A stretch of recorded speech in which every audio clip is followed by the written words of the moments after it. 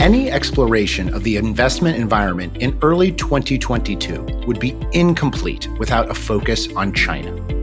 Today's episode of Insights and Indicators with Jason Thomas will help you understand the drivers of historical growth in China and what to keep your ears and eyes focused on in 2022.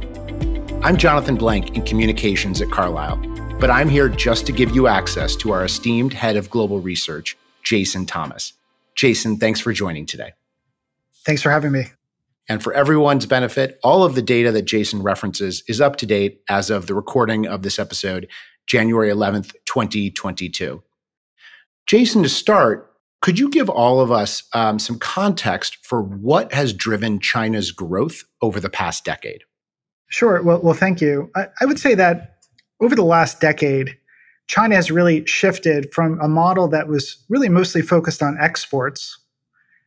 Exports very often that was supported by foreign direct investment. So very often US, European, Japanese multinationals investing in China to actually export goods back to, in some cases, their home countries or the rest of the world. And exports reached a peak of about 38% of GDP in China in 2006, 2007.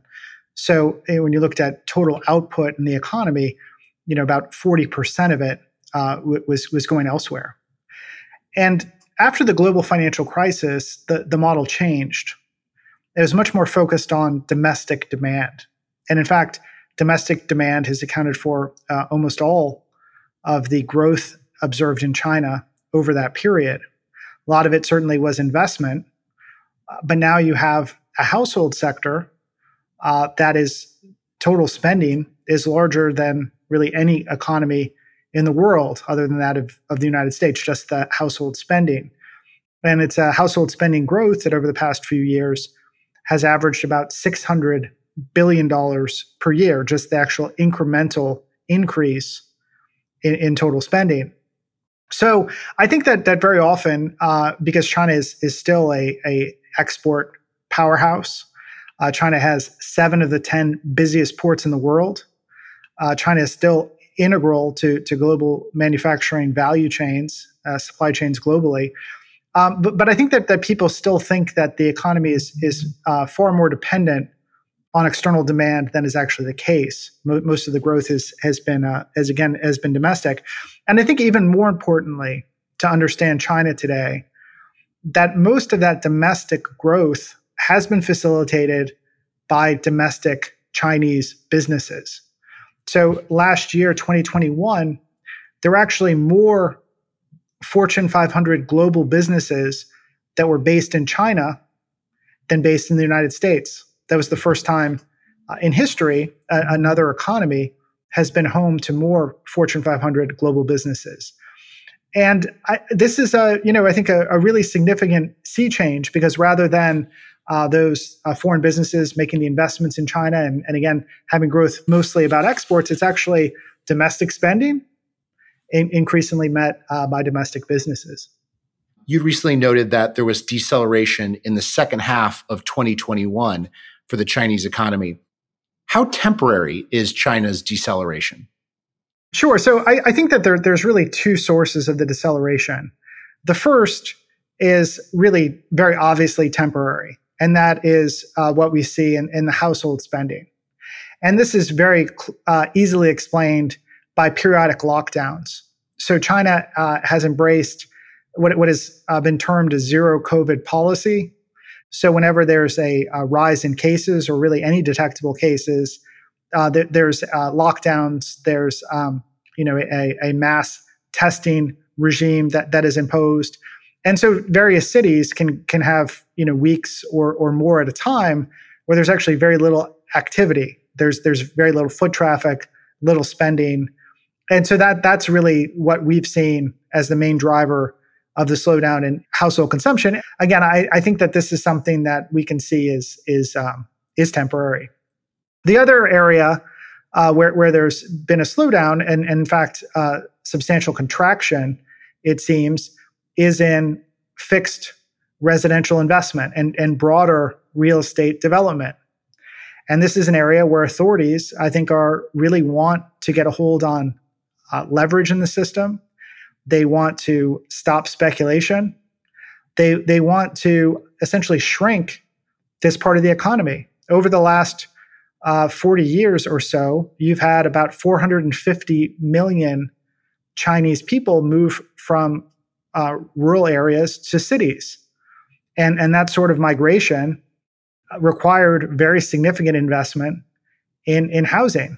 And so you have a residential development sector, real estate development more broadly, that's very large as a share of the economy. And it's too large and it needs to shrink. And I think that this is what China's going through right now is really efforts to try to come to terms with this, to shrink it, to allow for some defaults perhaps, but to do it in a way that effectively ring fences the sector, protects the broader financial system and economy. And so I think this is very necessary. This is something that a lot of analysts have suggested China needs to do, but it's something that, of course, is not without risks. But one final point I would make that I think is interesting from a perspective of China observers is that in the U.S. system, there's a lot of talk about a Fed put. The idea that the Fed will essentially come in and massively liquefy markets whenever there's a really significant decline in asset prices, cut interest rates, QE, et cetera.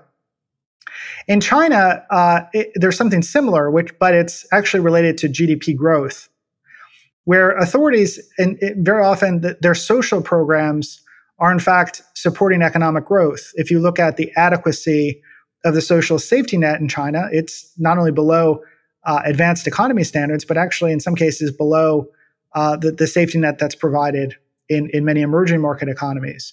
So the way that they've essentially balanced that is to have a commitment to faster growth, to faster growth in incomes, to growth in the middle class. And I think that that's something that ultimately, if growth persists below target levels, and the implicit target today is about 5%, and it certainly was below that in the second half of 2021. But should it persist below that, I think that we're going to see the government intervention that we've seen time and again to bring growth back up to those targets. Jason, you've helped in a very quick manner explain the past and the present for how we should be looking at China. Let's now turn our attention to 2022 and beyond. What economic indicators from China will you be looking at? Should we all watch the most over 2022? Well, I do think that we still have to pay very close attention to the real estate development sector. And so there we look at things like square meters of floor space sold, square meters of floor space that's inventories for the developers in terms of what's been constructed, but what has not been sold, total amount of construction activity, and then also, of course, some financial market indicators related to the ability of some of the developers to repay, to meet coupon payments and repay principal on their borrowings. I think those are very significant. But, China today is the second largest tech sector in the world. It spends more on commercial R&D than any economy in the world other than the United States. If you look at the 30 largest internet platforms in the world, they're basically almost all domiciled in the US and China. 8 of the 20 largest are in China. And it really is the rebound in the tech sector that I'm most interested in, because what we saw in 2021 was a correction in asset prices. The tech sector cheapened in China. You could get comparable technology, comparable tech businesses at much lower prices in China because of some concerns about regulatory risk. But the actual performance of these companies was still very, very strong. So I'm really interested to see if the ongoing growth in sales and earnings of these businesses continues, because if it does, you have a very rapid growth despite these really significantly corrected valuations.